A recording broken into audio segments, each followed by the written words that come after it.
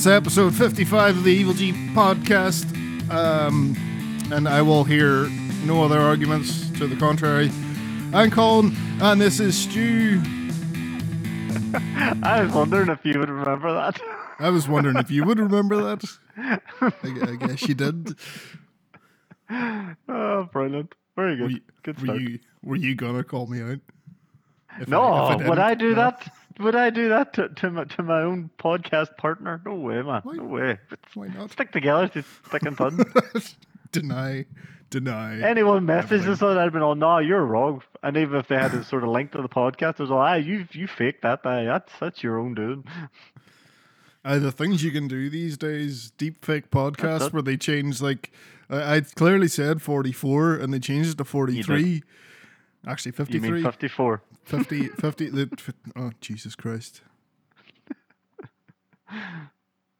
Oh, dear. Anyway. I know you've been playing something you've been looking forward to. I have been playing it, and it's really, really good. So I'm going to dive straight in, obviously. Go for it. You should say what I've been playing first. The new Evil Dead game.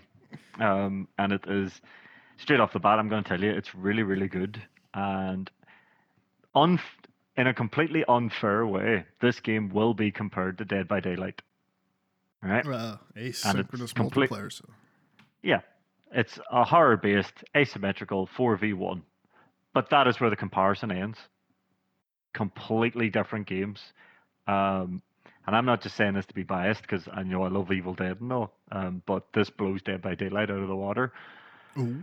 It really does. So, obviously, Dead by Daylight has been around for 5-6 years now, and you run in, you fix some generators, you get chased by a killer, and then you escape.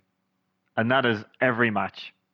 That is literally every single match, where Evil Dead has 3 phases to every game, and the map is gigantic. So you will start in the middle of, if you're playing Survivor, you will start in the middle of this gigantic map, and it kind of starts off like a battle royale at the start.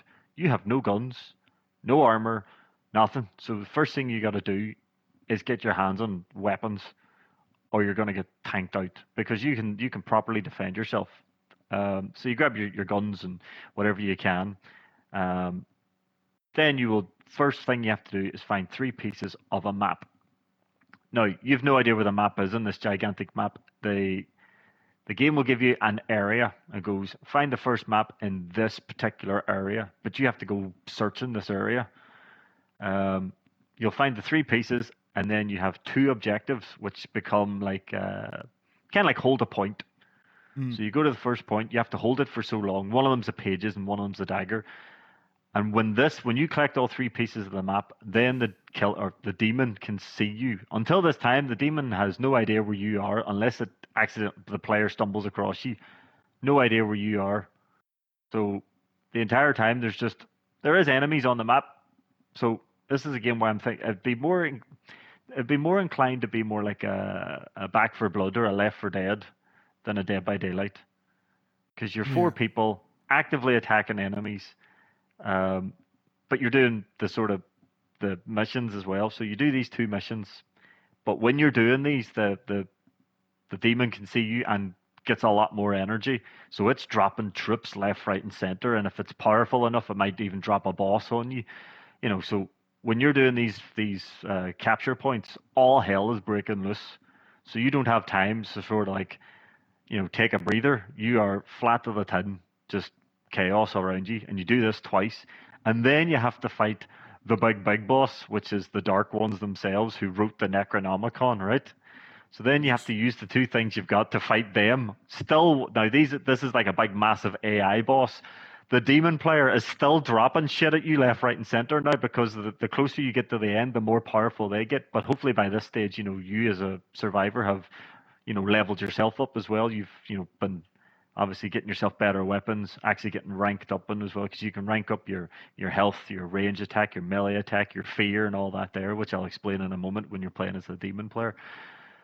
But as a survivor, it's very much like a Back 4 Blood or a Left 4 Dead thing, where you're actually against an enemy person doing the enemy dropping, rather than just one big killer who's unstoppable. Yeah. But obviously, you take down the dark ones, and then you've a 2 minute holdout then because you have to defend the book itself for 2 straight minutes, and the demon player has to destroy the book. So even when you've taken down this boss and you're thinking, "Oh, thank God it's over," no, you have 2 straight minutes now where this player is going to get even more energy and throw even more at you. And it's as a survivor, it's very tense but insanely fun. There's no point where you can sort of like take a breather. The moment the second phase hits, that's it. The killer or the demon will be on you. I don't like saying killer. I know you. I've nearly said it twice now. The demon will be on your ass, and if it's a very good demon player, you're in big trouble. I've only had one game where the poor wee demon player wasn't sure what they were doing.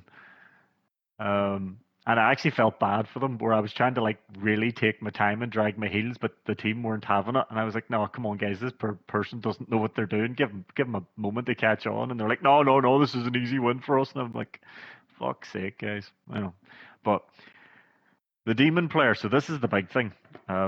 I find playing as the demon way more fun than being a killer in Dead by Daylight, because as I say, you're not a direct enemy. You're more like a I'm trying to think what you would class it, like a dungeon keeper type thing. It sounds very like the Resident Evil thing we did. Imagine that, only you're not a camera. Like you physically, as the demon, the players cannot see you, they cannot hurt you, they cannot attack you, but they can attack obviously all the trips you drop, right? Mm. But you also don't have that stupid card thing that Resident Evil have. You can choose what you want to do at any time, but you have to have the energy to do it. So there's loads of, they call it infernal energy. It's all over the map. So it is. But you can place traps, you can possess trees, you can trap the like the loot sort of crates. You can trap those. So someone thinks, "Oh, happy days, I've came across a good loot crate," and instead Ash's hand jumps out and jumps into their face. Which is very important because every character has a fear meter, right? Right. And if a character's fear meter gets to a certain point, you can actually possess that player and attack the other players. Yeah. So the first game I ever won, I wasn't even one of my troops. I was Henry the That's Red from Army of Darkness. that's really interesting. The way they done the Yeah, Deadite stuff. yeah. So so you obviously want to be. Some people would just possess someone the moment. I did it the first game, like, "Oh, I can possess this guy," and you're diving into him, and you're like, "Oh, he's no ammo," and shit, why did I possess this guy? He's useless. So obviously, my second game, I possessed a player playing as Henry the Red, and his thing is he's a melee-based character. He's a tank basically.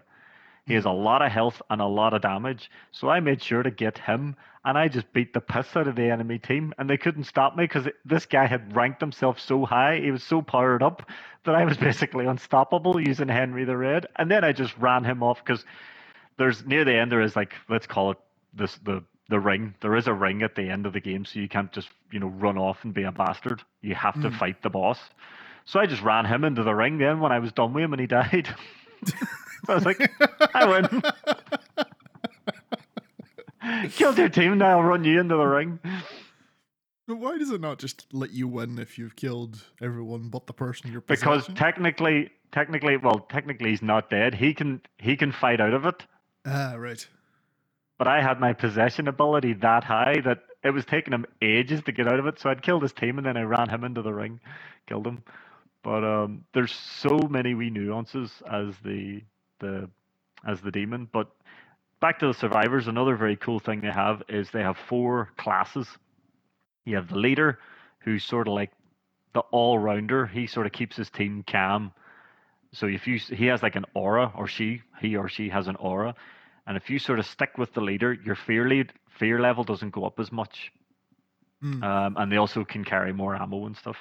You have your warrior, who's better with melee weapons. Hence, I was talking about Henry the Red, and you have people like that. And then you have your hunters, who are better with guns. So that's people like Kelly from the TV series and Ash from Evil Dead 2. He's obviously better with the guns. And you have your support, which is people like Cheryl from the first film and Pablo from the series. And you do have to have a balanced team. You can't go in as 4 warriors because you've no one healing then. Yeah. You'll go down and you'll struggle to get people up. You'll have a ton of health, but the moment you go down, that's it. You've no one to sort of drop a healing sort of aura and heal everybody and things like that. So you need to balance the team as well. So I like to try and pick a role from every or a person from every class as well. So if I try and always balance, because you will get you'll jump in and there'll be 3 people picking 3 hunters, and you're like, well, this is going nowhere. I'll try my best to carry the team, so I'll go maybe Cheryl or Pablo or something. And then in the demon side of things, you have Henrietta is obviously famous Henrietta from Evil Dead 2. She is the warlord, so she's like the tanky, beefy one. Her job's just to hand out punishment, just take punishment and hand it out. You have Elagos from the TV series, who's that guy. If you said you watched the first season, Yes. you remember the sort of weird demon that they summon in the bookshop, and he's all like, he just looks like a big bag of skin, and he gets Yeah. inside Kelly and stuff. So him and his specialty is possession. So he can possess people a lot easier and hold on to them a lot longer and things like that. And then the dude I use obviously is Evil Ash, and his thing is all about necromancy. So he is all about summoning lots and lots of troops, and that is my favorite thing to do. Is I will sort of hold back at the start of a game. I'll just set wee traps here and there and all the rest of it. And then when it gets to the second phase and they're trying to sort of hold a point, I am just dropping troops left, right, and center. Like no one is getting a breather. And they also drop. Do you remember in the film? There's the wee skeletons playing the flute. Yes. You can drop a flute player and he buffs everybody. So I tend to drop the grunts, drop the elite, drop the flute player just out of the way so he's not actually in the fight, and then summon an Evil Ash. Evil Ash can then summon more skeletons. So by the time I'm sort of done my sort of, in 5 seconds, the places went from empty to about 12 skeletons and a boss, and you're just watching all hell break loose, and it's brilliant. It's just a lot of fun playing both sides. Now, I have seen some complaints, people, oh, the demons are too overpowered and yada, yada, yada. That's bullshit. I have won quite a few games of Survivor, and it just you can't be Mr. fucking Hero Balls. Like, again, going back to, you've seen it yourself in Dead by Daylight, where one person can run rings around the killer the whole game, and everyone just fixes generators, and you get an easy game. Mm. You're not pulling that shit here. If you try to go 1-on-1 with a demon player, you're going down quicker than than a very funny quote here. But you'll go down because all that demon player will do will be summon a bunch of troops around you, and there's no way you can take on 3 or 4 troops yourself. They just beat the piss out of you. Because you react to being hit. There's none of this, being hit and just no reaction to it. It's the same for the enemy as well. If you're fighting an enemy, they'll react to being hit, but the other 3 or 4 troops will just be beating the piss out of you. So you can't go 1-on-1 with them. So it does. There's some people don't like that. Oh, I can't run off and be a Mr. Hero Balls myself. And it's like, no, the idea is that you're a team. You have to work together.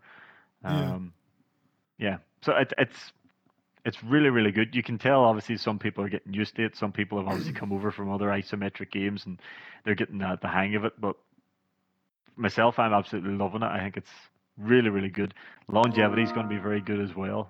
Just playing all the different classes, and each person has their own skill tree as well.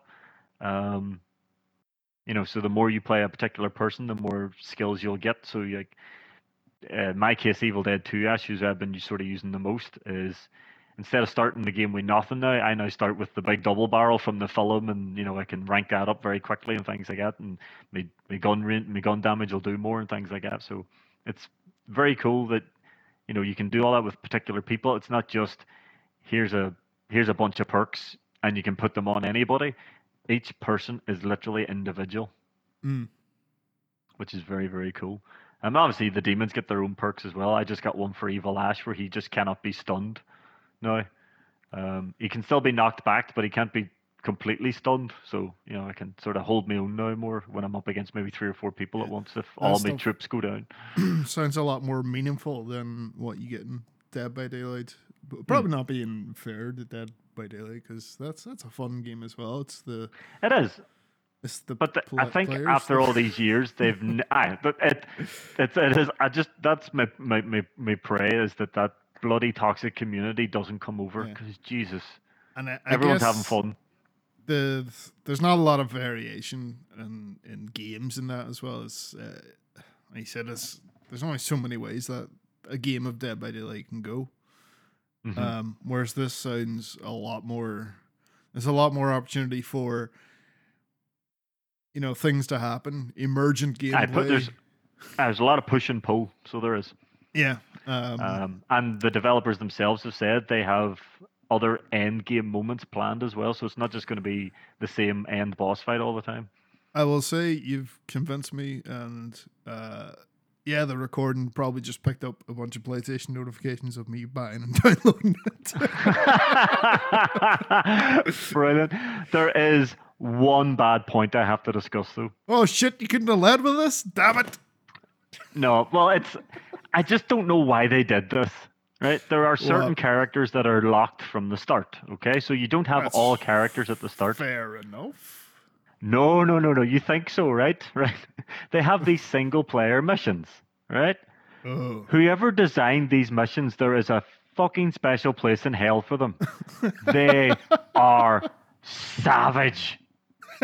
And there's no checkpoints, right? So, like, one of the missions, you have 12 minutes on this farm, right? And you think 12 minutes is a long time. No, not when you have to, like, run 300 meters between each segment. And the last sort of the horde you take on has a boss in it who just seems to be completely immune to everything you do. And you're like, fuck me, who came up? Like, the first mission, I thought, right, because you have to beat the first mission to get Ash from the TV show. So I thought, right, I'll do this here. And they turn around at the start of the mission and go, here's a gun and 3 bullets. Now here's 1 million enemies. Best of luck. And you're like, fuck, who came up with this idea? I get there's people moaning, oh, we want some single player. I'm sorry, if you're buying an isometric multiplayer game, you don't give a piss about single player content. Asymmetrical, not isometric. That's a different thing. Oh, sorry. Thank you. Oh, what's asymmetrical? That's like a top-down but sort of skewed sideways view. Diablo. That's a Diablo. Asymmetric then. Sorry, asymmetric. But if you're buying a game that is specialized in multiplayer, you don't give a shit about single player. I'm sorry, you don't. But from what you're describing it seems like it should work as a single player game as well, though. Well, that's the thing. The levels are that vast. Like, the missions they have aren't bad, but if they just put a bloody checkpoint in, because some of these missions can be 40 minutes long, and if you get killed at the end, you're just like, oh, Jesus Christ, I have to do all that again. Yeah, it sounds like brutal. I haven't unlocked everyone yet. I think I've only unlocked Ash from the TV show and Kelly from the TV show. I have yet to unlock Pablo and Lord Arthur. So I haven't even got all the characters yet. But yeah, other than that little thing, which to be honest doesn't spoil the main game, it is an absolutely brilliant game, and it's so good to actually. Oh, the other good thing as well, because both sides are so fun to play, there is no wait times for games. Like, either or, whatever side you want to play, I can get a game instantly as a demon, or you can get a game instantly as a survivor any time of the day, because everyone's just having so much fun. Yeah, it seems like on the PS5, it's got itself into the top 10. On its debut, which isn't bad. It's coming in at 5 in the UK. Nice. Yeah, that's not well, you can shabby. tell the team that made this they have a lot of love for it, because the last thing I want to say was that the moment I sort of went, this is class. The first day I was playing it, I was playing as a demon, and all the survivors jumped into a car, and I was right behind them chasing them. And it literally just felt like an Evil Dead movie with that camera, that deadite camera chasing the car. I was like, this is me chasing the car here. I'm trying to get these bastards in this car. And I was like right behind them and all, just like they're following all. You're like right behind them trying to get them. And then you possess the car and run one of them over, and you're like, ah ha ha ha. Oh, you can possess nearly everything. That's the best thing. So, looking at this, looking at this top 10, though, it's like, who the fuck is still buying Grand Theft Auto 5? I don't know at this stage. Why is it number 8 highest selling game weekend on 14th of May 2022 in the UK? Why? And Who's still buying it? Here's the thing, Stu. I don't even think these game charts take it. I think it's only physical games. It is only physical games, so they're buying physical box copies. Is someone building a fucking house out of copies of Grand Theft Auto 5? Who's... Jesus Christ. I can't forget. Like, how old's that game now? Oh, is it 10 years? Is it over 10 years? It'd have to be 10. Maybe not 10. Hey, I wouldn't be surprised, man. That's PS3 era. You're right there. Let me see. What's the release date? It's 9. It'll be 10 years old next year, and it's in the top 10. Fuck's sake. That's mad, hey? That's mad. Boxed copies. I'm hoping... Boxed copies, too. But I'm hoping this keeps the player base because it's really, really fun, really, really good. And like I say, I know it's going to get compared to Dead by Daylight, but it's a completely different game. I would put it more in line with, well, it's the World War Z makers, so that tells you everything you need to know. You know, it's even... Sorry, just on that again, the Grand Theft Auto 5. You don't even... There isn't even box versions of the PS5 and Xbox Series SX versions. No, that's digital only, isn't it? It's digital only. So people are out there buying box copies of either the PS4, Xbox One, or Xbox 360 and PlayStation 3 games. Seriously, what are you doing? Did it ever get released on any Nintendo consoles? Fuck no. Jesus Christ. What am I thinking? I wonder would it run the PS3 version, the Switch. I'd bound to be able to do that, you'd think. Maybe. The Switch is kind of dominating the top 10 here anyway, because they've got Animal Crossing, Minecraft on the Switch, Pokemon Legends Arceus, Mario Kart, and Switch Sports on there. That's mad to think Mario Kart's still in the top 10. It's a brave age now. That is true as well. But although it did get recent DLC, and it is a great game. Yes. Also, it's not a 9-year-old game, which even in its current generation version doesn't have box copies, and it's still... Unless people are buying these box copies and you get a free upgrade, I think, or upgrade for a... Is it free for a while and then they're going to change it or something? I don't know.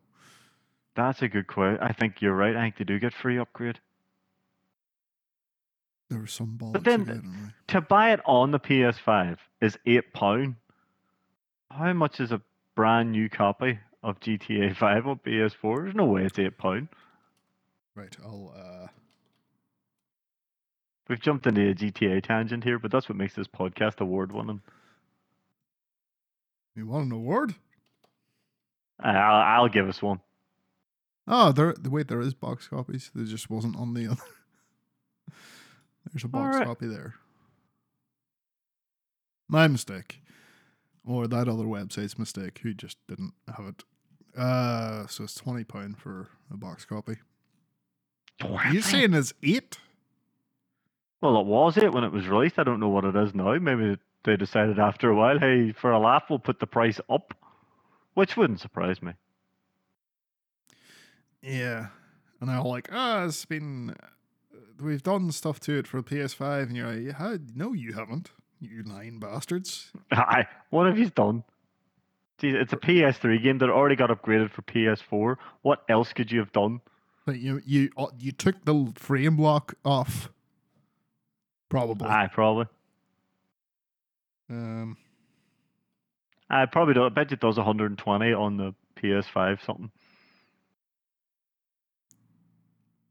Look at all these editions that are just not available. The PS4 version is 30. Jesus. God damn it. well, anyway. What have you been playing? Cyberpunk.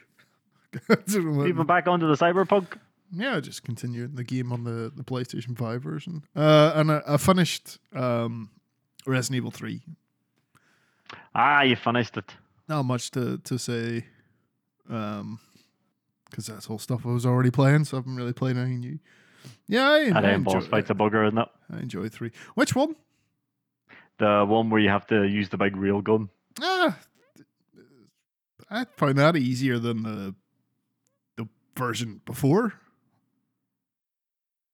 where he's running around the big and the think tank.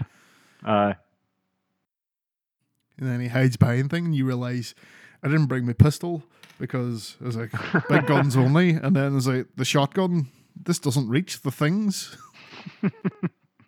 God damn it! The dodge in that game, it's just not what you want it to be, is it? No, it isn't. It's like sometimes it works, sometimes it doesn't. So I'm playing through. I'm literally at the end boss on the hardest difficulty, Inferno. I see that end boss, one hit and you're dead, and that dodge you're just like, for fuck's sake, just dodge the giant hand, please. Then there's time you hit the dodge button and you don't mean to get the perfect dodge, and you're like, oh, okay. Yeah. Well, when I did the last one, I didn't get hit by the thing at all. The giant hand? Yeah, I found that quite easy to avoid. See the harder difficulties? He moves a lot faster. Right. A lot faster. Because I was just saying, casually walking around pushing the big fucking battery things. And they're like, you do it's the shoot the glowy part, and then he falls over and you push the batteries in. Aye. I guess I was shooting him with a Magnum as well, so, you know. It's always fun where you just, like, avoid using your Magnum right to the very end, and you just fucking, like, a boss is like, oh, shit. Yep. You just have a ton of energy or a ton of ammo for it as well. And I notice there's that point, like, really near the end, they put you in a situation where, like, I need the Magnum, I need the Magnum for this part, where, like, you know, they throw 3 hunters at you in the one room. They try and... Oh, yeah. I reckon that's what that is. Like, use it, you need it. It's like, no, I'm gonna fucking tear your boss to shreds. Yep. With this thing. That's always the way. In Resident Evil games, you don't use it till the end. You kill the boss in like 3 hits, and you have 20 bullets left over, and you're like, okay. That's how Resident Evil works. What else you got? Yeah, so we look at some news and stuff that's happening. Some big news. So yeah, let's just get into this Silent Hill stuff. So there's a lot of news on Silent Hill this week. Yeah, it comes in waves. So yeah, we got some screenshots leaked out, which is kind of nothing new. With like leaks with Silent Hill stuff has been happening for a while now. It's just like, whatever, that's probably fake. Only thing is, these were taken down. These were taken down due to a copyright claim. So either they've stolen them from someone and presented them as Silent Hill leaks, even though they're not, or they're actually Silent Hill leaks.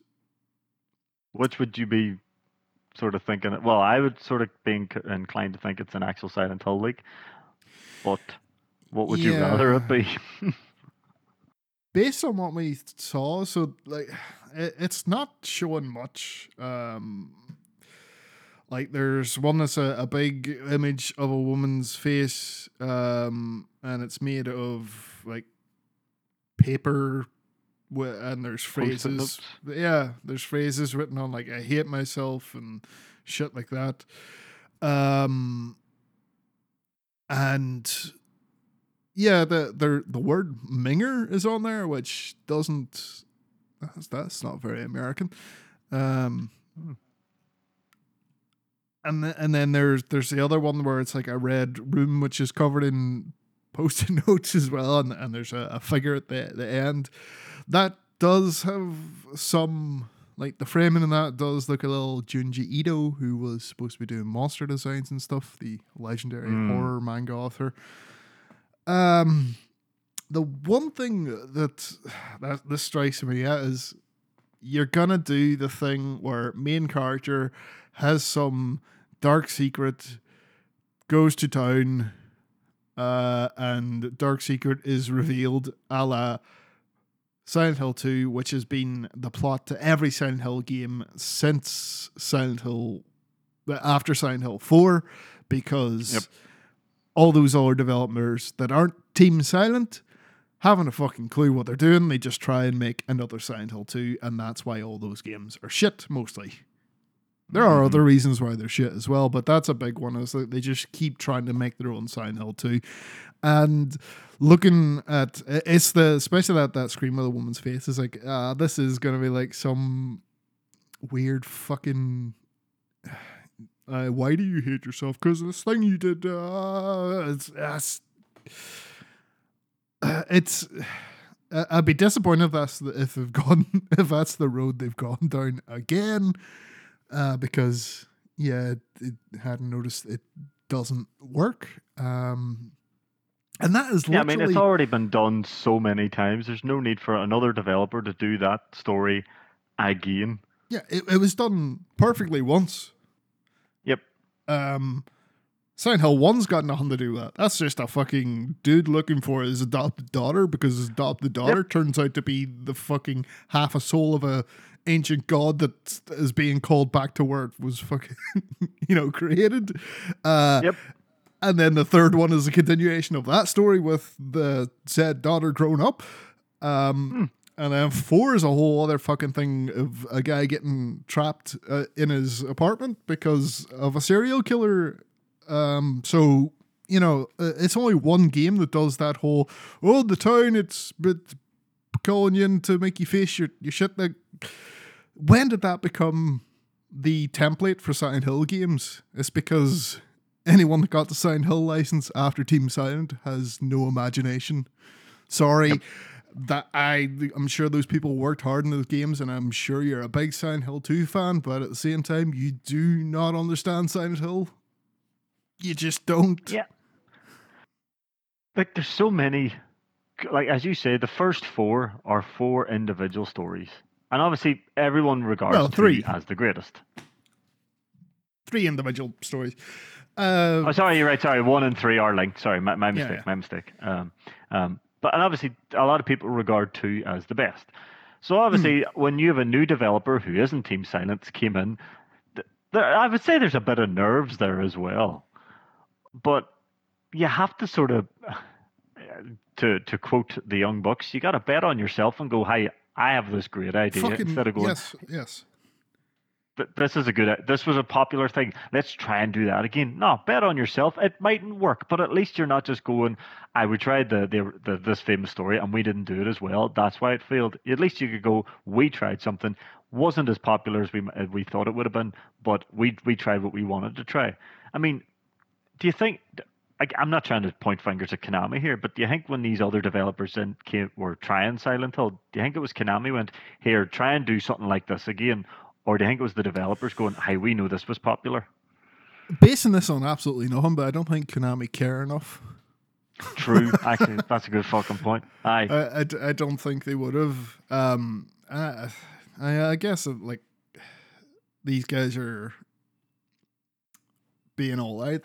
This is my favorite one, so I want to do something like this as well. But like, you can't just be copying the stuff that's already been done. Like, try and use what the town is known for, and then try and create a story in that world that's your own and it's original and new.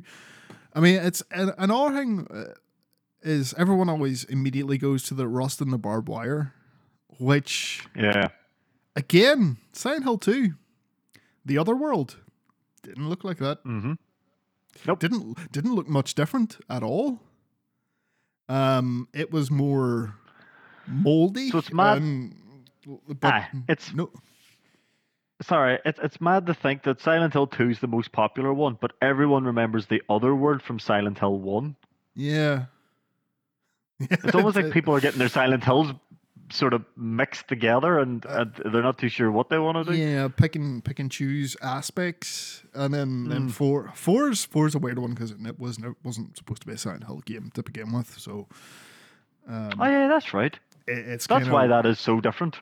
Yeah, that's exactly why it's so different. And then that's when Konami came along and said, "Can you slap this name on there?" That's why I think they don't really give a shit about the, it has to be this. Since they did 4, they said, stick that name on there. I don't care if it doesn't make sense. Yeah. But you were saying you saw a thing about Blooper Team maybe remaking to So this was literally this came to light. Let me just check. When did this come to light? Today, literally today. So Silent Hill, it's heavily rumored that the Bloober Team, so the makers of your Layers of Fear, Blair Witch, Observer, and that Medium. Fucking Medium. That's a good name for it because it is medium, mid as fuck. The definition of a mid game. Yep. From the definition of a mid developer. They're apparently working on a remake of Silent Hill 2. And as we were saying before we started recording, of course that's what they'd be doing. Like yeah. And if they were to make the new Silent Hill game, it would just be a Silent Hill 2 game again. I don't think those guys have it in them to do something interesting around Silent Hill. I mean, the Medium, it is such a forgettable game that cribs on some of the Silent Hill stuff, like the shifting into another world, and some of the visual stuff. But in the end, the stuff they do, it's they do haunted houses. Forgettable. They do haunted houses. It is. Yeah, it's very, very forgettable. And I don't know who decided, these are good guys to give like some. I get Silent Hill fans are fucking insufferable when it comes to this stuff. It's like that's the wrong people to put in in charge of making a game for these fucking assholes who have very particular expectations of what a Silent Hill game should be. But the thing, I mean, I got to play a little bit of that Medium, and it just doesn't have well, for me, I don't know about yourself, but even taking it as its own game, obviously to a lot of people, it was a bloody application form for a Silent Hill game, but it just didn't have even as its own game, it didn't have a very good atmosphere. It didn't. Or story or anything memorable. And it wasn't enjoyable. It's part of the problem is that all these guys are trying to pay tribute to Team Silent, trying to copy. Team Silent weren't playing tribute or copying anything. They were set with the task of copying Resident Evil and decided to go, fuck this, we'll do our own thing. And just had that, in them to make this incredibly fucked up looking thing that became its own series, like, which is so far apart from Resident Evil. It's a completely different thing and really lean into the psychological aspect of it. And if you just try and copy what they did, and I know that sounds stupid because but you're making a game in the series, you kind of have to, but you don't, because it doesn't have rules, and you could literally do whatever you want. Yeah, because other than, as we said earlier, 1 and 3, no Silent Hill games are linked. There's not a continuing story in Silent Hill. You could go bonkers and do something completely new. Not like like you don't want to do like I'm not saying go first person shooter or anything, but I'm saying still make a horror game, but you don't have to go, well, this happened in this game and this happened in this game and this happened in this game, so we have to borrow that. You can go, no, we're going to create a new character, we're going to use a new area, but it's still going to be just linked to the Silent Hill somehow, and we'll create our own concepts and our own scares and our own monsters. You could do anything you wanted. I was really excited to hear Junji Ito's involvement, because he's good at that shit, because he has series like Tomy, which is about a girl who's basically, she is a fucking curse, and it's a bunch of different stories involving her, but they're all separate, disconnected, but she's always at the center of whatever fucked up shit's going on. And that's the same thing with Silent Hill. It's like you can do whatever you want, have just fucked up shit, horror, tell whatever story, but then you just need to have that one thread of Silent Hill somehow at the middle of it. You know, that you don't have to do. You don't have to do the cult stuff. That wrapped up. We dealt with that. You don't have. It doesn't have to be some dealing with some trauma of your main character, of something they did in their past.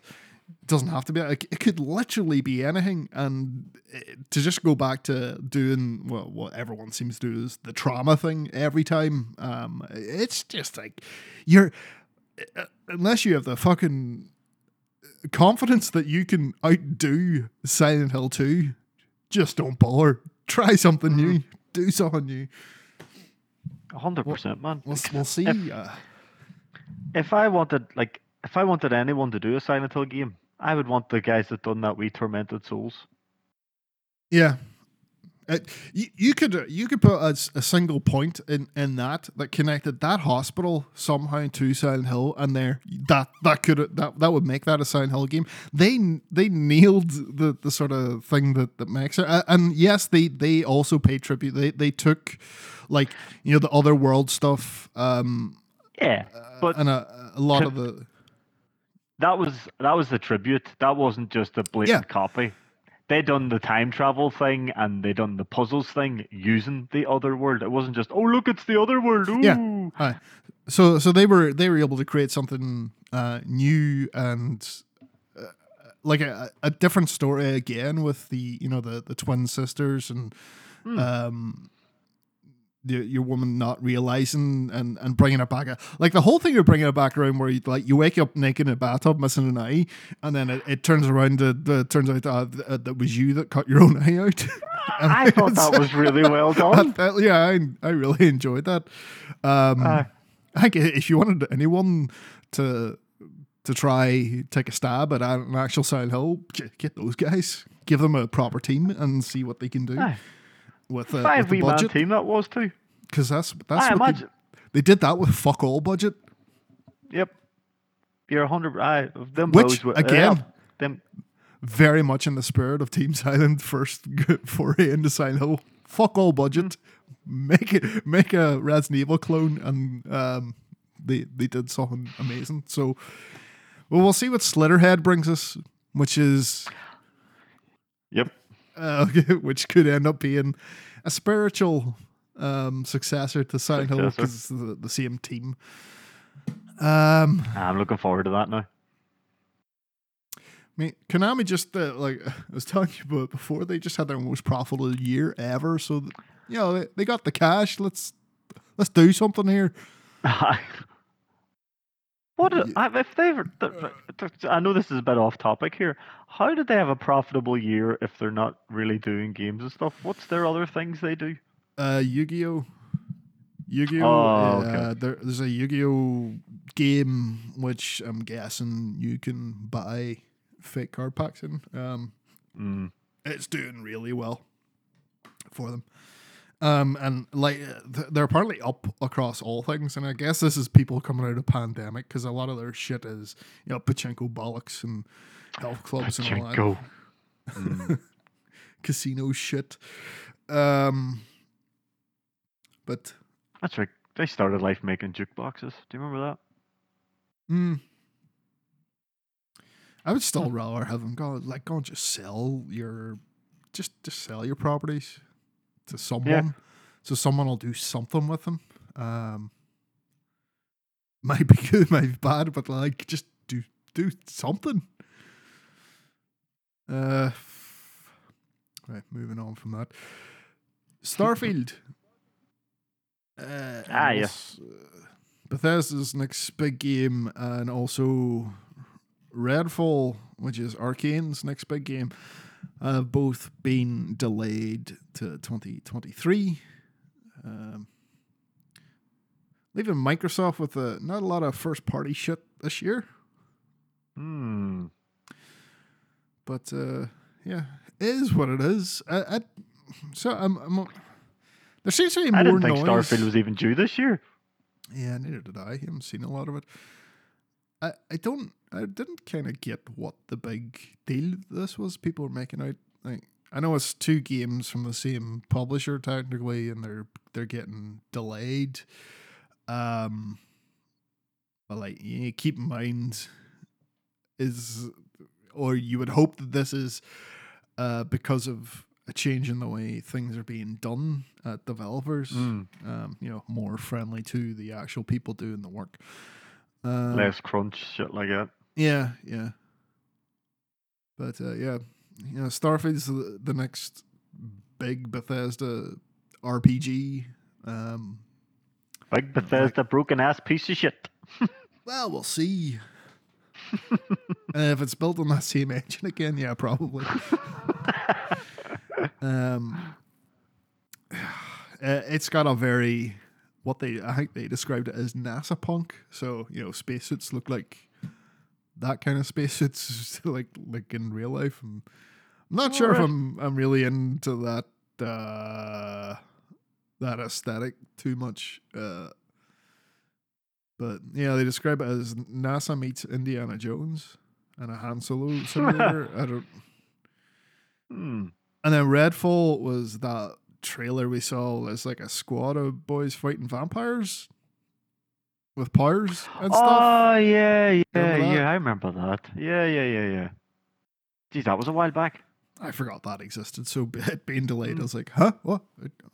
Okay. Yes, I don't see this as that big a deal. They'll come out when they come out.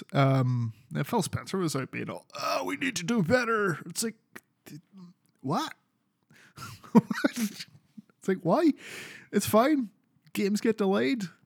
Name me games that don't get delayed. It's more get delayed than don't. So,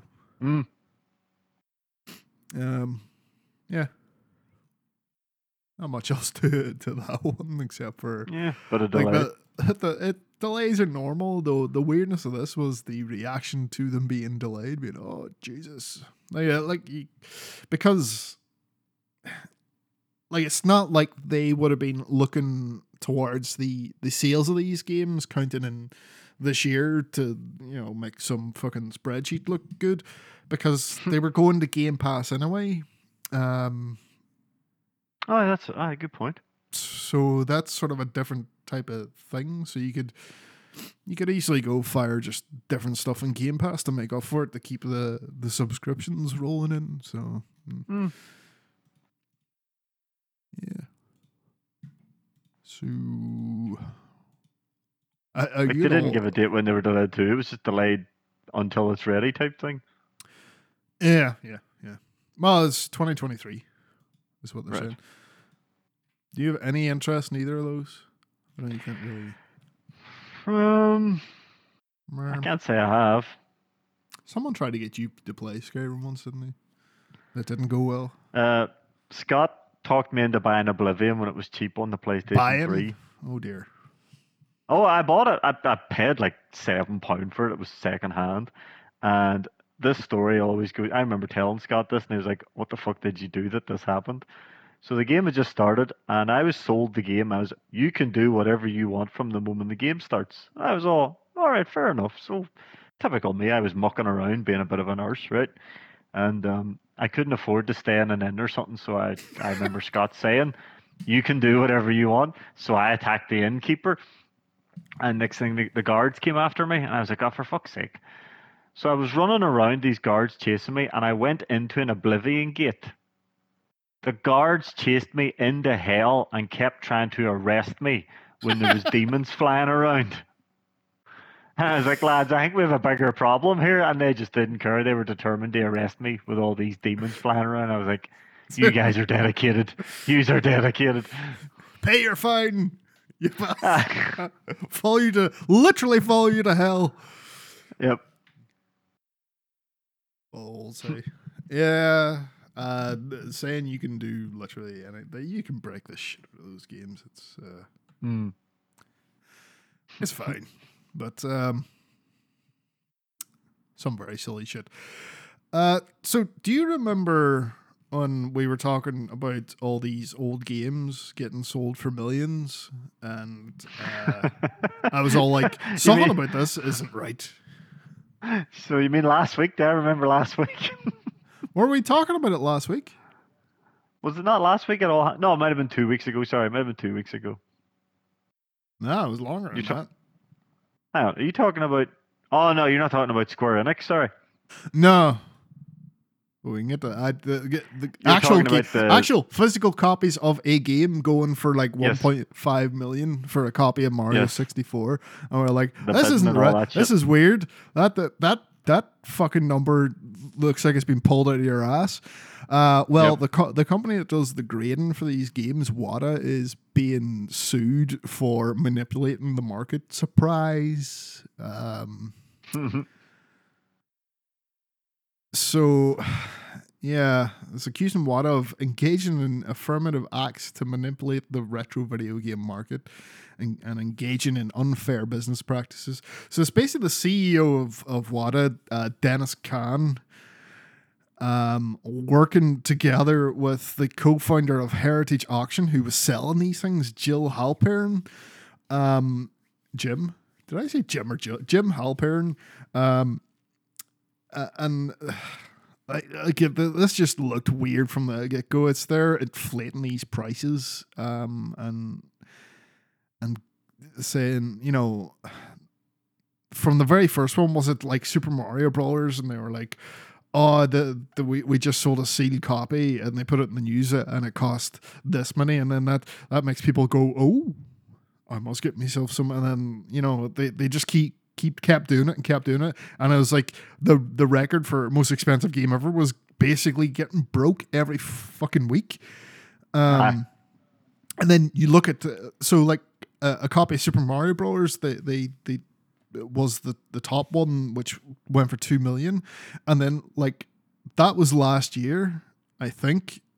But in 2017, you could buy a sealed copy of Super Mario Brothers for $30,000. That does not add up. That doesn't make any fucking sense.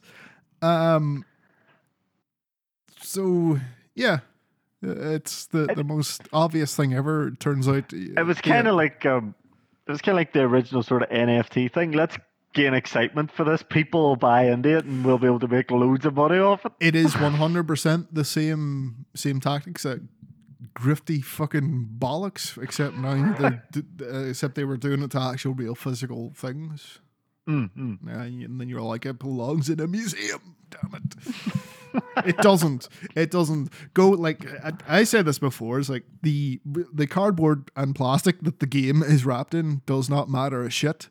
The game is the experience. Go play the game and you will get the thing that the game is. Owning a piece of plastic is not the game. So, yeah. That's just me going, oh, I was right. I'm glad though that it's only that they're getting... Well, I hope they get their fucking comeuppance for all this shit, because Jesus Christ. People I'm sure there was some sad people actually felt that, thinking, oh, we're going to get on the ground floor in this and we're going to make loads of money, and they ended up just getting grifted. Yeah. So on Square Enix, you brought up, last week we were talking about Square Enix, and they were like, we need to get rid of these studios. They're not making enough, they're not selling enough copies. Again, Tomb Raider sold over 8 million copies. Jesus Christ.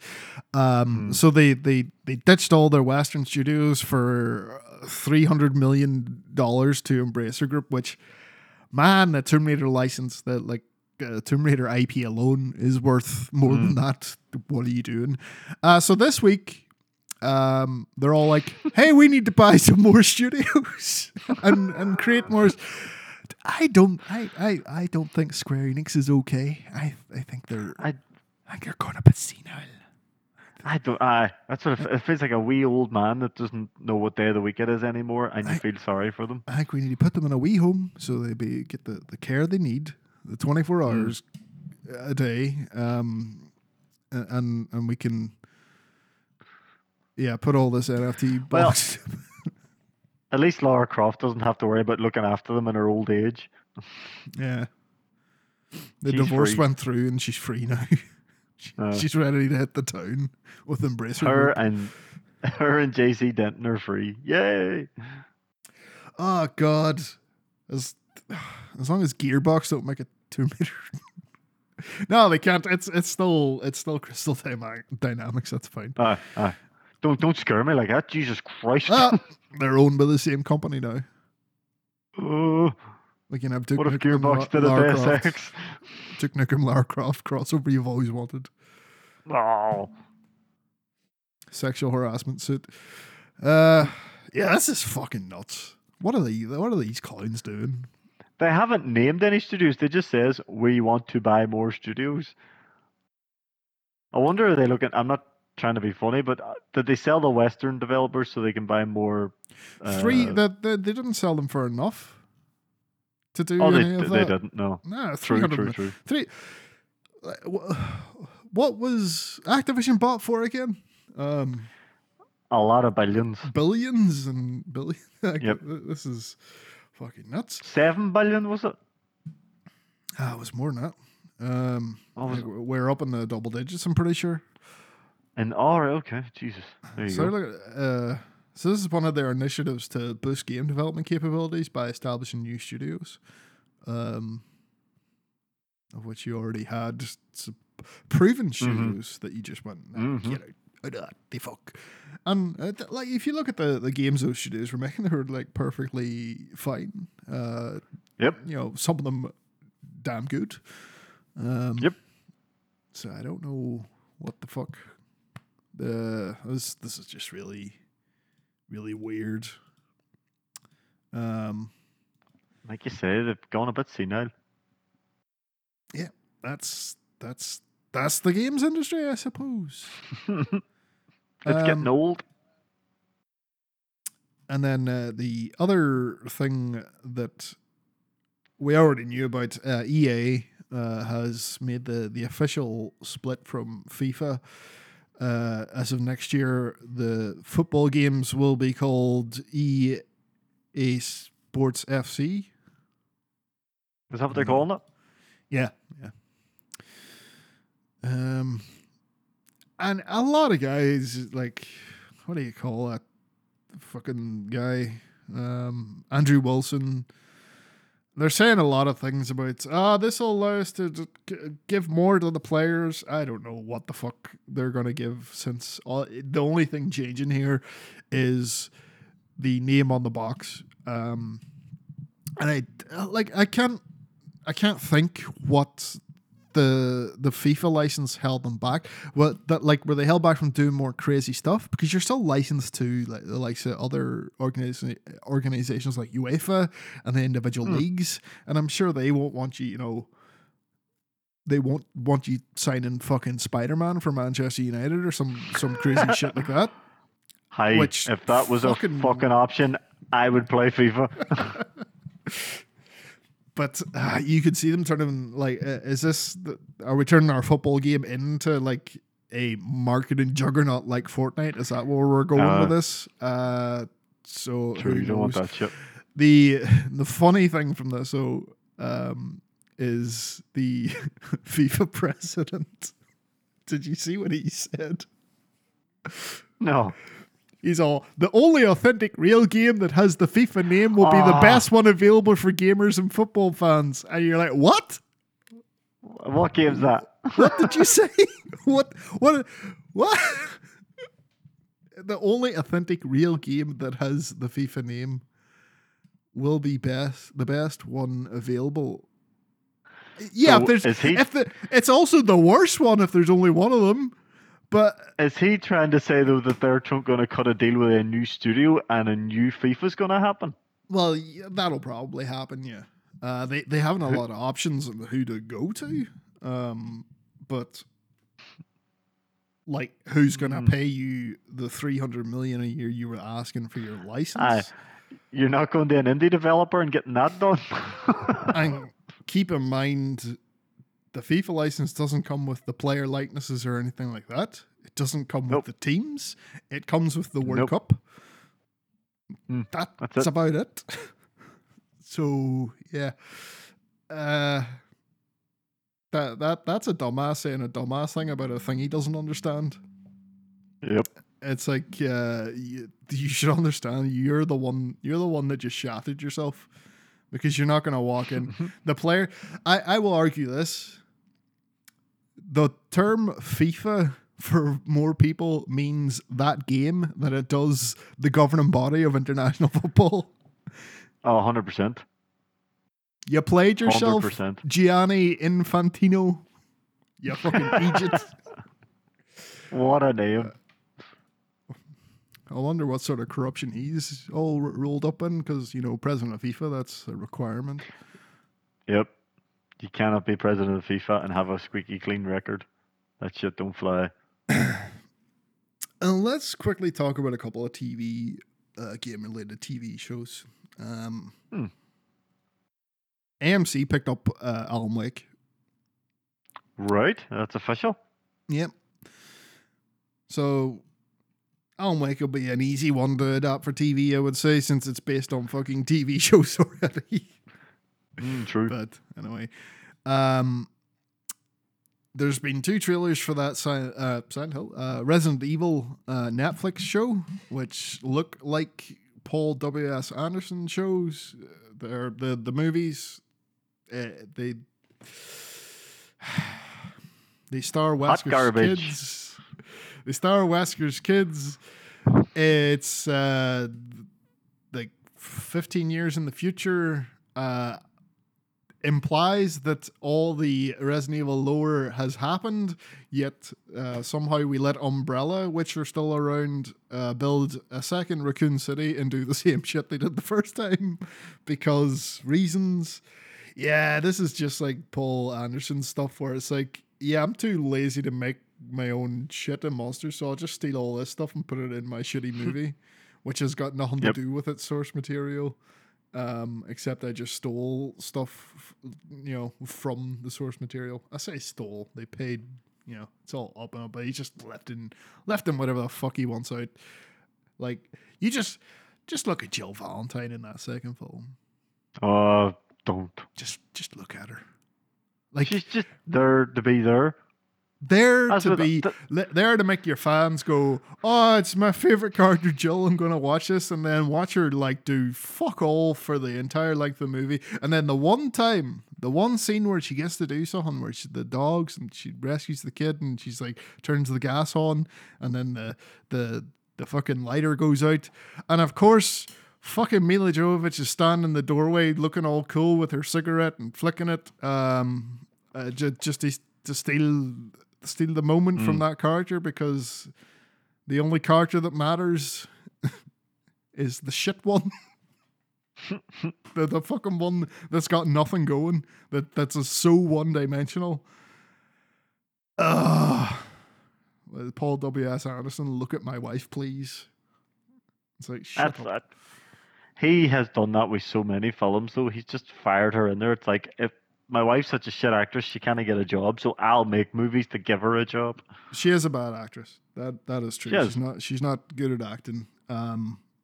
If I want to watch her, I will watch Fulfillment, which is an excellent film that she is in. And she doesn't have to act in that one. So, because she's just shouting all the time. Yep. Yeah, this has got the look of that, so, there's liquors, here's zombies, we'll say the word T-virus, someone's called Wesker, but it's got nothing to do with anything. No. That horror film that you watched that wasn't very good, I'd say, at least it tried. Give it that. I mean, give it that. As I say, it started well. I don't know if you've watched it. but it did. It starts well, and then it just sort of crushes itself under its own weight because it just tries to put in, like, these guys were obviously super fans, and they tried to They put in knew. too much. I reckon they knew. It's like we've got one shot at this. Let's just fire as much shit, and it didn't work. But like, fair play to them for trying. At least that it wasn't this cynical, like, marketing. Oh, Resident Evil's really popular. Like, Village sold a lot. Like, so let's slap that name on stuff and put that get that Umbrella logo in there. And that's all we're taking from this is the visually recognizable stuff and nothing else. Yeah, I'm surprised with this new show they just didn't have a wee shot of Lady Dimitrescu running around so people go, oh, look. Hey, give them time. I'm not even gonna watch this.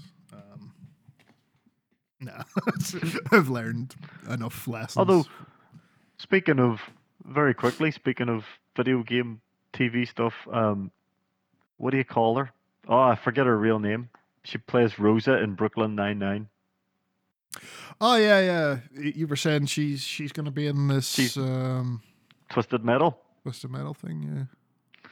So we've no idea who she's going to be playing, but I'm hazarding a guess that she's either going to be Dollface, or because this is the way she does the deadpan delivery in Brooklyn, they may make Calypso a woman in the show just to change things up a bit. And again, she'd be good at that deadpan delivery of Calypso. So you never know, could be her. Aye, definitely. Sorry, I just saw that the headline you were talking about with the Bluebird team and was like, oh yeah. I said, what? You got scared all over again. What did we do to deserve? What did we do to Konami? Like, all we did was enjoy those games, and now they hate us, and they want us to suffer. Did Konami get a bad review for something like years ago and just decided to take it out on everything they've ever done?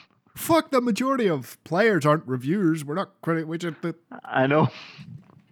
The fact that you haven't made a decent one of these in, like, 20 years, and we're still banging on about them? Come on.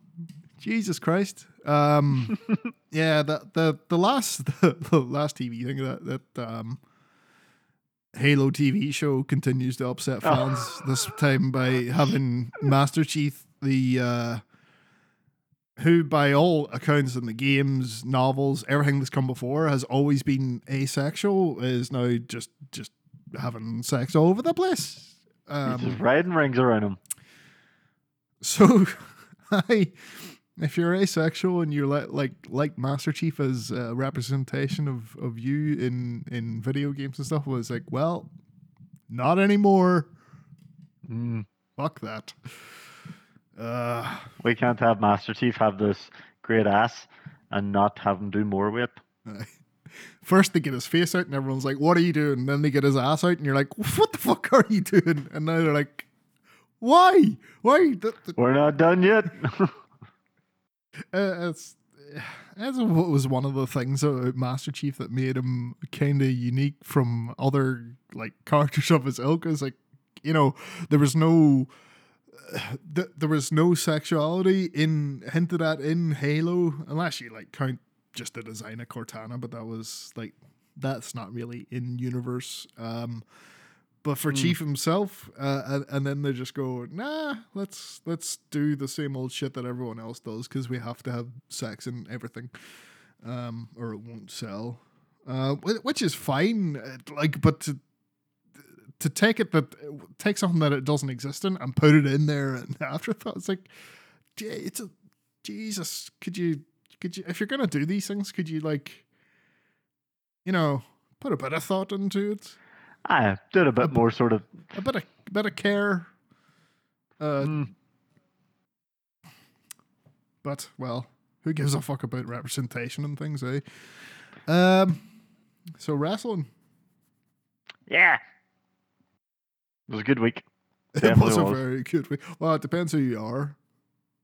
Sonny, she didn't have a good week. She killed a person with a car and is now in jail again because she never learns her fucking lesson. Wait, what? Did you not hear that, Sonny? Sonny,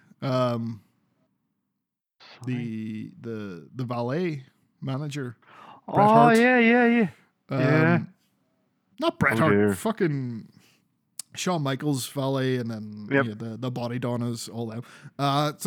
So she's had a history of DUIs, and she did it again, crashed, killed a person this time, and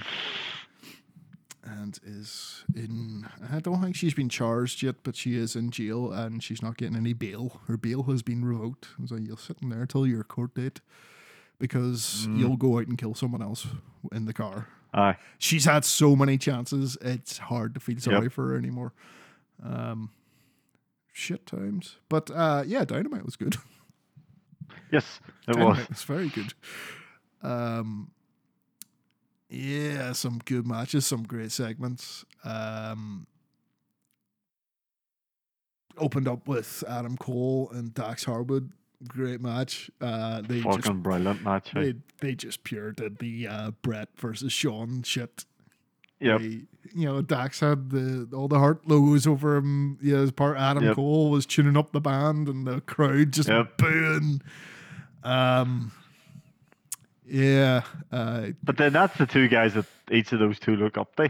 They don't have any animosity towards each other. It's just the two guys that they enjoyed growing up, and obviously they were big rivals with each other. So, but it was really well done. Fucking hated each other for the longest time. They made up on screen, but I don't know how genuine that was. So trading sharpshooters here. Very sort of emotional finish where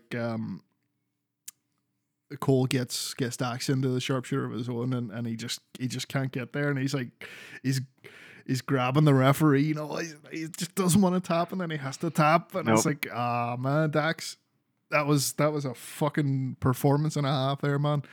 I'm not gonna lie, I was half expecting a screw job type finish. Yeah, the one thing it was so Brett and Shawn. I was like, I wonder will they do a screw job finish. There is that, but I think they should. This tournament needs a bit of. I don't think they should do any screw finishes. No. Both men came out alone. Both men came out alone. No hangers on, and they just because this is the first thing that wrestling has done around Owen Hart, or has been able to do since his death. It's like let's just stand on ceremony and treat it with a bit of reverence, and just do straight matches with clean finishes every time. So CM Punk comes out dressed in Islanders gear. So we're in Long Island, and if you remember what happened last time, CM Punk said some bad things about the Islanders. Everyone remembers. I don't know if he wore this to try and get on their side or just to wind them up. Either way, I think it was.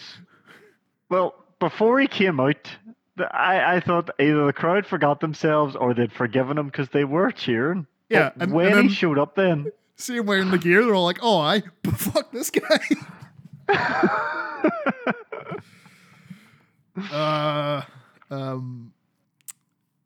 And he was up against John Silver, and we had Hangman on commentary, which was very interesting. So, yeah, this was a good fucking high-paced match too. So this was not a squash match. I don't think he should be squashing John Silver anyway. Nah. He's always a guy, he'll get in there and surprise you, and he's just the wee tank. He's not, don't be. Yeah. And he should be. Spin Doctor movie's amazing. Aye. Yeah, he should be putting up a fight, definitely. We get a lot of Punk looking to the commentary desk, and then Punk doing Buckshot Lariat to finish off John Silver, which, yeah, Hangman's not crazy about that. No, he was not happy. Storms into the ring. Punk's all like, "You mad?" And say, "You're taking this wild personally." And he says, "A double or nothing, you will shake my hand whether you're conscious or not." Adam Page gives him a big middle finger. Crowd goes mad. And then the next match, something you've been waiting for a very long time.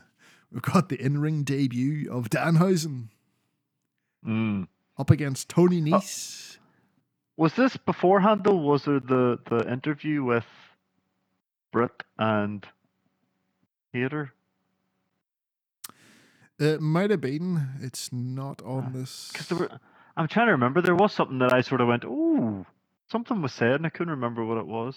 Oh, was that when they did the interview and Tony Schiavone points out, well, if you both win your first round matches, talking about Britt and Hater, right. You'll have to face each other. That's what it was, and I was like, ooh, that could be a cool story. But we'll talk about that later. It's not happening. So Tony Nese versus Danhausen. Danhausen got his beautiful new cape. His theme music suits him brilliantly. The crowd's going nuts for him. He goes to curse Tony Nese. Sterling jumps up on the fucking ramp and distracts him. He gets fucking kneed into the corner, and that's all. 1, 2, 3. Tony Nese wins.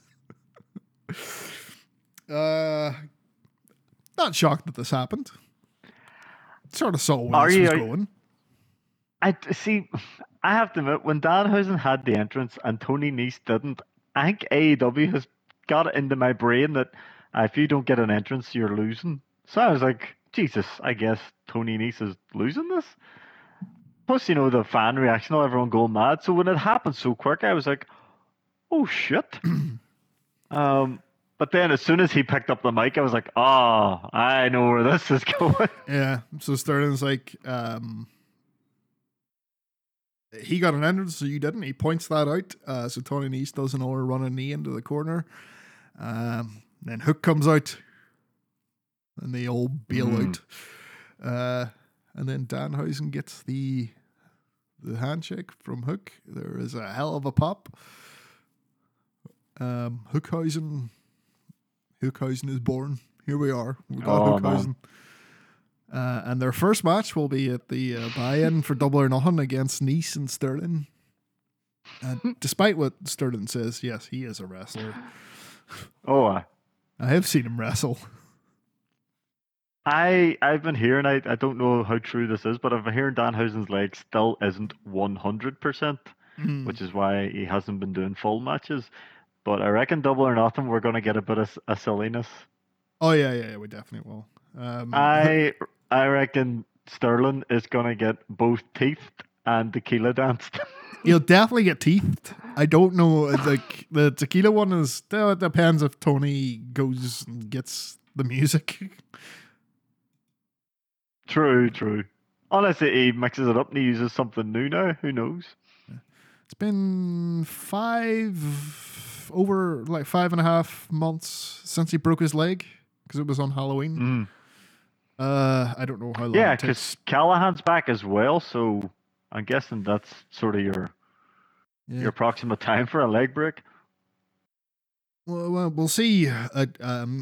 Guessing Double or Nothing will be a longer match. They're doing the hour-long buy-ins now instead of half an hour. So. This is just going to make Hook look like an absolute monster. Just he's going to be basically 2-on-1 people here. Yeah, but it's Mark Sterling though. His whole thing is I'm a lawyer, and he'll be getting all the Danhausen nonsense. And it'll be While good Tony Nese gets murdered. JR won't be out yet, so we won't have to listen to him. Yep. The one thing I will give JR, he chuckled at his entrance when he claimed he was 6'7" and he was 300 pounds.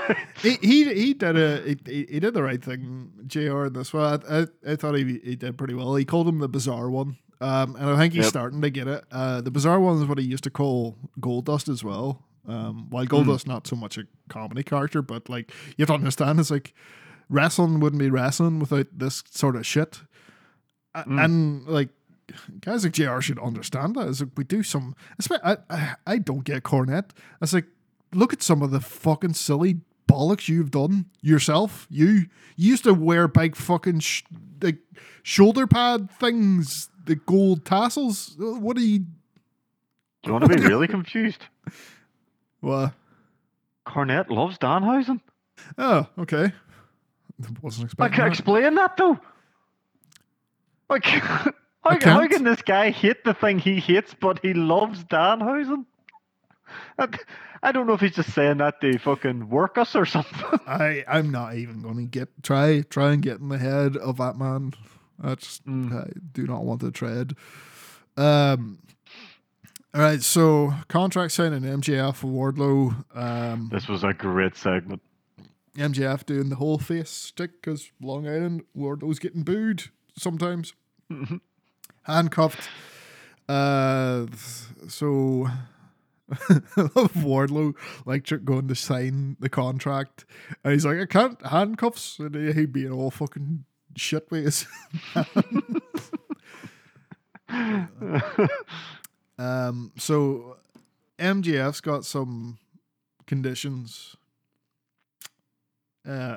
Stop me if this sounds familiar. 10 lashes. I have a theory on this, though. 10 lashes and a cage match. So what's your theory? I reckon Wardlow's just going to eat these. He's just going to stand there and just eat these lashes. Like, so this won't be like Cody where he was like selling them. He's just going to no-sell these lashes and then he's just going to eat these lashes. And then see the cage match? He's going to murder. He's going to murder Spears and literally tell MJF, if you don't count, you're next. He's going to eat these lashes. He's going to squash Spears. This is going to be the opposite of Cody. This is not going to be a hard-fought battle and struggling through the lashes. This is just Wardlow going, you're fucking dead. You're fucking dead. And there's nothing MJF's going to be able to do about it. I forgot that MJF's also the special guest referee for that cage match. And he'll be told, if you don't count, you're a dead man. Here's the thing. We now have Cody, CM Punk, who else is Jericho with? Jericho, and now Wardlow.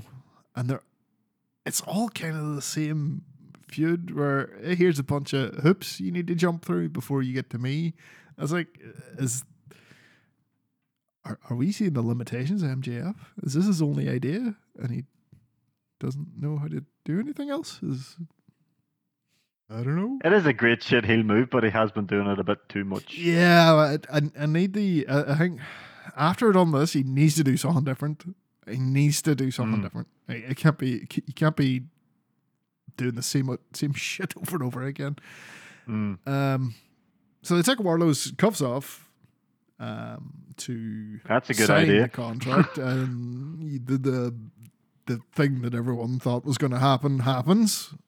Security guard gets his face slammed into the desk. Crowd forgot themselves for a second and cheered. And then Wardlow just goes to destroying the security. MJF does a really good trying to get away, and he just catches him. Then Smart Mark Sturden saves him, but gets a powerbomb for his troubles. Really good segment. But yeah, I hope what MJF does after this is different. Because everything he's been doing for the past 2 years has been incredibly similar. FTW match, Ricky Starks, Jungle Boy. This was so good. Excellent match. With a bit of a screwy finish, and I'm not sure what this is setting up for, because Jungle Boy gets Starks in a roll up, but Swerve comes out, and the referee gets distracted by Swerve, which gives Starks a chance to cheat. And that is the best way of putting it. Yeah. And he beats Jungle Boy. So now we got a bit of friction between the tag team champions, Swerve and Keith Lee, and Starks and Hobbs. Where are we going here? I see a triple threat tag team match at Double or Nothing. It'll be the Bucks and thing all over again. The Undisputed Era. Only obviously it'll be the opposite way. It'll be Swerve and Keith Lee trying to beat the piss out of Starks and Hobbs, and they'll be trying to keep the Jurassic Express out of the ring instead of just wanting to beat the piss out of the Jurassic Express. So it's almost going to be like an opposite style match of the last pay-per-view match they had. Yeah. I thought they would have got this match over with, and FTR would have got the shot at Double or Nothing. But we're getting a bit close for that. So that could be the Double or Nothing match for the tag team division. I can't see Jurassic Express dropping to either of these teams. I think it is FTR. I agree. But yeah, was a good match. So Jungle Boy. It was a very good match. Just two of them, you know, the younger talents. I mean, Stark's in his 30s, so but it's good to see him getting more time on the big shows, especially after, you know, that neck scare that he had. I think Tony Khan was very reluctant to use him for a while after that. Jericho Appreciation Society victory speech. I love Excalibur. He said they're having a victory speech for some reason. For some reason. Fucking daddy magic Matt Menard. You know what really turns me on? The fact that I get to stand here and be part of the greatest faction in the world, the Jericho Appreciation Society. This makes his nipples hard. He is fucking brilliant.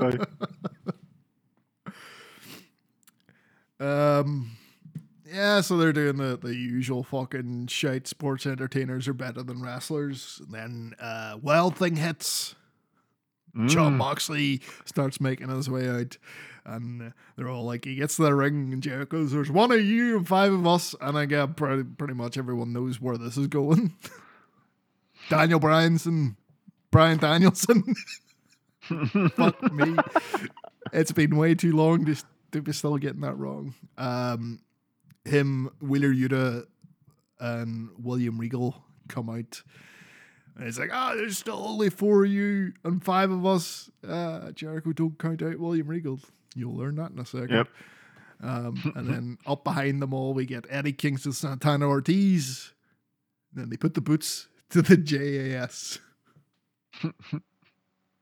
And Regal just he gets to throw a wee hand there, so he does. Yeah, I enjoyed that. Yep. So, anyone up for some blood and guts? You reckon that's where it's going? So, I know they're having a meeting this week. So this week, Wheeler Yuta will be in Japan. The Best of the Super Juniors starts tomorrow. Yes. So young Woody comes at that as well. Ace Austin from Impact. Yeah. So that gives you 5 on 5. On 5. And yeah, I may as well make it special. Plus, you know, Mox and Kingston have history, so it makes sense that, you know, they would work together again. Oh, I remember Kingston saved Moxie from that devastating explosion. Yep. He would not be alive today if it wasn't for Kingston. Yep, 100%. Jamie Hayter versus Tony Storm. Like we saw a preview for this last week, these two beat the shit out of each other. This was a great match. Fucking sick looking Uranagi on the apron was to Tony Storm. It was really good, very physical. I thought it ended a wee bit quickly. Something weird about the end. Yeah, it did feel like it's almost like they sort of went, shit, time. Aye, it's like there was a wee struggle, and then Tony Storm did her finisher, the pile driver, just out of nowhere for the 3 count, and that's it. Tony Storm advances.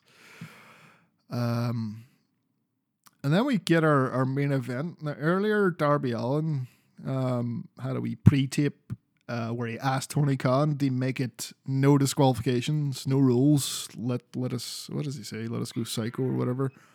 So we have and Tony Khan does that. So we have Darby Allin versus Jeff Hardy. Anything goes. Fuck me. This was a very big spot match. Spot fest, yeah. You no psychology here. This was two boys jumping off high things into things. Darby, off the Jeff Hardy size ladder onto the chairs. I was like, Jesus Christ. He didn't even bounce or nothing. Nope. It was just like crack on the chairs. Jeff kind of caught him, maybe. But that was... Then he does a coffin drop onto the apron. Yep. And then Jeff does a swanton from the inside of the ring to the outside of the ring and lands on the steps. Yep. Oh, what are you doing, boys? Probably Jeff Hardy's best match yet. So far, definitely. Now, what I didn't like is the finish. And it's not even the fact that Jeff wins over Darby. That's whatever. It's the fact that Darby hits a coffin drop and Jeff immediately rolls Darby up into the pin. I was like, man, that's his finisher. You shouldn't be doing that. It's like, you didn't even reverse or anything. You just took the coffin drop and then you had the wherewithal to roll Darby up afterwards. Am I right in that? I agree. It's like Darby's hit the move that he pins people with, but Jeff takes it and just sort of rolls over to the side a bit. Like, do you remember Cody did it, but Cody done it like a reversal style? Yeah, it's like Cody he grabbed him on the way down, but Jeff fully on takes it, is getting pinned, and then just pulls him into like a crucifix pin, which wasn't crazy about that. But anyway, Jeff continues. You gonna say something? No, I was just gonna say I kind of wanted Darby to win it more than Jeff. I mean, nothing against Jeff, but I kind of wanted Darby to advance more. Yeah, who's that in the next round? Jeff and Adam Cole. Yeah, Darby and Adam Cole definitely would have been a better match.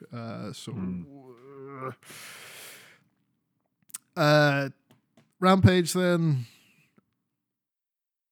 We have starting out with a trios match. Death Triangle taking on the Butcher Blade and Mark Quinn. This is really just to get Death Triangle sort of, back warmed together up, I guess, and working as a unit again. They win the match, but then we get the lights out, lights on, House of Black, lights out, then they leave. Didn't do anything. Just messing with them.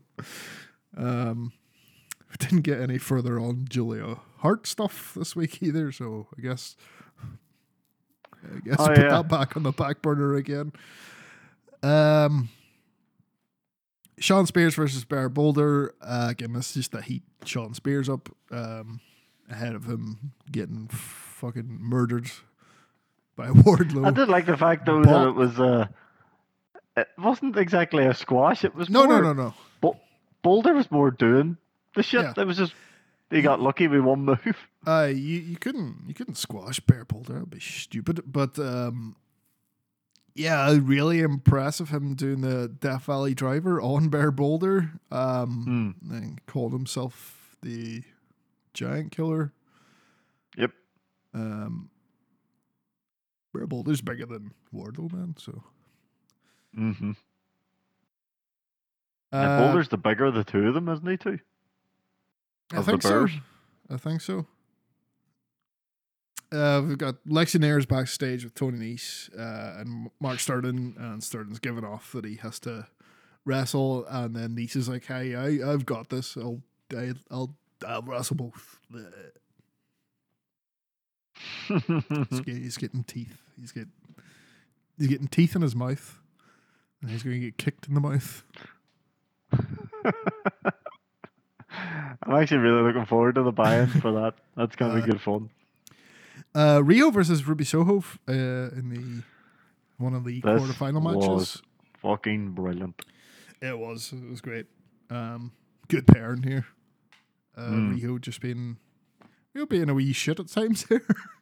She was. Sticking her fingers in the ears when the that's right, Ruby's music was playing. But yeah, there's a couple of times where like she would do stuff and then just like saunter over to the ropes and relax. And I was like, "Why? That's a wee shitty thing to do." But yeah, I really like this match. It's just really fast paced. Ruby though gets the Blade Runner and wins. When did she start doing the Blade Runner? That's a recent thing, isn't it? Do you know what I actually really enjoyed about the end of this match? Was the fact that Ruby done like a couple of big moves and Riho kept kicking out.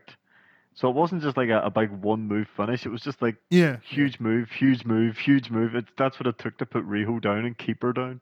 Just thought that was really well done. Just not sort of beat Riho in just one big move. It was like, no, you really have to lay in there to stop her because former world champ. Mm-hmm. Yeah. Blade Runner puts everyone away so far though. So that gets the win. Ruby goes through and she will be facing either.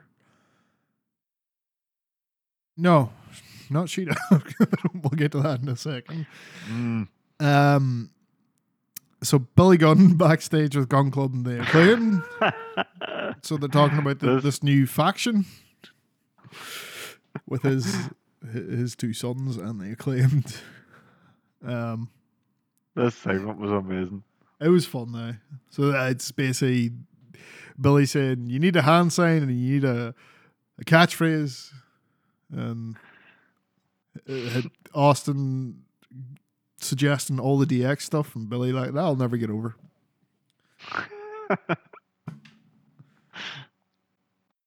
So it's not so much they both come together, but have Austin and Colton just joined the Acclaim since they're taking their hand signs and their catchphrases? Ayo, I guess so. Yeah, on the Owen Hart tournament, then Jade Cargill and Red Velvet and Kiara Hogan are out with Tony Schiavone, and they're making a point of Tony announces that Shida is injured. Shida tweeted out after this. She's on her way to Japan for a few dates. I am? Because I've been wrestling. I didn't know I was injured. Apparently that's how she found out she wasn't in the tournament anymore. Yeah. I've seen that. That's shitty. That's real fucking shit. That's what I'm wondering. I mean, that's why I was asking, like, what's going on here? No, we had a couple of months ago. She was talking about treatment of Japanese wrestlers in AEW. I really hope this is being used as sort of creating a heel sort of you don't appreciate Japanese wrestling type of thing. I'm going to bring over a bunch of Joshis and beat the shit out of everyone. Because I think that would be cool. I think that could be really good. But yeah, that's you shouldn't do. Oh, you're not in this tournament anymore, and we're not even going to fucking tell you and pretend you're injured. It just doesn't seem right. But so Jade thinks that should get Red Velvet a pass, buy into the next round, and Shivani's like, nope, you're going up against Chris Statlander. Which is weird that Statlander wasn't in it to begin with. Again, you could be right then with this whole mistreatment of Japanese wrestlers, so we're just going to come over and beat the piss out of you all. That's just me hoping that's, and because I don't like the idea of Shida, who is so important to that division, carried it on her fucking shoulders for so long alone, and just to be treated like an afterthought because they got some new talent in. It's just real fucking shitty way to go about doing things. Because the Japanese wrestlers were so like, even at your first ever champion was Riho, Japanese wrestler. Yep. Like they're the reason you have a women's division to begin with. So Yep. They'll just lose interest because WWE fired a bunch of people. Just don't fucking do that. Main event then, TNT Championship match, Scorpio Sky versus Frankie Kazarian. Scorpio tells Dambert tells Dambert and Ethan Page to take the night off. And we've got Sammy Guevara and Ty Conti in the front row, getting booed every time it shows them. So good stuff there. Big SEU chance for this. This match was really good. It felt like a struggle. Like I think a really good job of like it being like both men trying to overpower each other, and it was one of those like it's almost like ugly in a good way. But, because they know each other so well, they were countering their counters. Yeah, which is really good. So we do get Frankie Kazarian. So he's been trying a lot to get the crossface chicken wing in, and he eventually gets it. And out comes Dan Lambert to provide the distraction. Sky's out at that point, fucking cold. In comes Ethan Page with the TNT title belt, smacks Frankie with it, which allows Sky to get his shit together and do the TKO and pin Frankie Kazarian. And then came the moment where it's like, you know, Frankie's like, what the fuck? And then he tells Sky what happened. Sky's like, hey, Ethan Page, is this true? And then Ethan Page's like, yeah, I did it for the team. And then Sky hits Frankie with the belt, cementing that he's a heel. Man of the Year will continue to be a thing. We're not getting SEU back together. Fucking boo. I know. And then Sammy gets in the ring and everyone boo, double boo, get out, go away. That's what I don't understand about the Sammy thing. It's like, don't tell me this is going to continue to go on. Nobody wants you Sammy. Here. He's had enough shots. But the thing is, well, it's not even that. It's just right. You've got fucking Men of the Year and Dan Lambert are heels, and Sammy Guevara, who's a heel. Who did the crowd cheer for in this story? There's no one for them to cheer for. Why are you keeping this going? Just boo everybody. There's no one for them to cheer for, and it was played out months ago. Why is it's getting to the point where it's almost like Orange Cassidy and Matt Hardy, where we can't even remember what started the damn rivalry and we don't care anymore. Again, it's kind of that AEW curse of maybe dragging things out a bit too long. But this week we will have Rey Fenix and Kyle O'Reilly in their semi-final match. Wardlow gets his lashes. Cole and Jeff Hardy in the semi-final. And we will see who the jokers are for both tournaments. So it's going to be a very tournament heavy one. Quick, who is your predictions for the both jokers? I'm going to say Miro for the men. For the women, I haven't a ball day. I can't even think. I was thinking Omega as well, but I think I don't know about Miro. I think he's not healthy at the minute. Is he still not? Oh, okay then. Yeah. There is also, I've heard the suggestion that Cesaro, his 90 days is up. Who knows? The women. I don't want them to overstuff their roster though. It'd be nice to have him there. I know he's a great wrestler, but it's like, calm down, boys. It's too late for that. The women. I'm just going to say one thing. Nakito is in America. Right. Shit.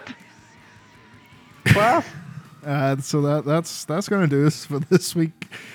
And as always, we'll be back next week. And until then, bye. Bye.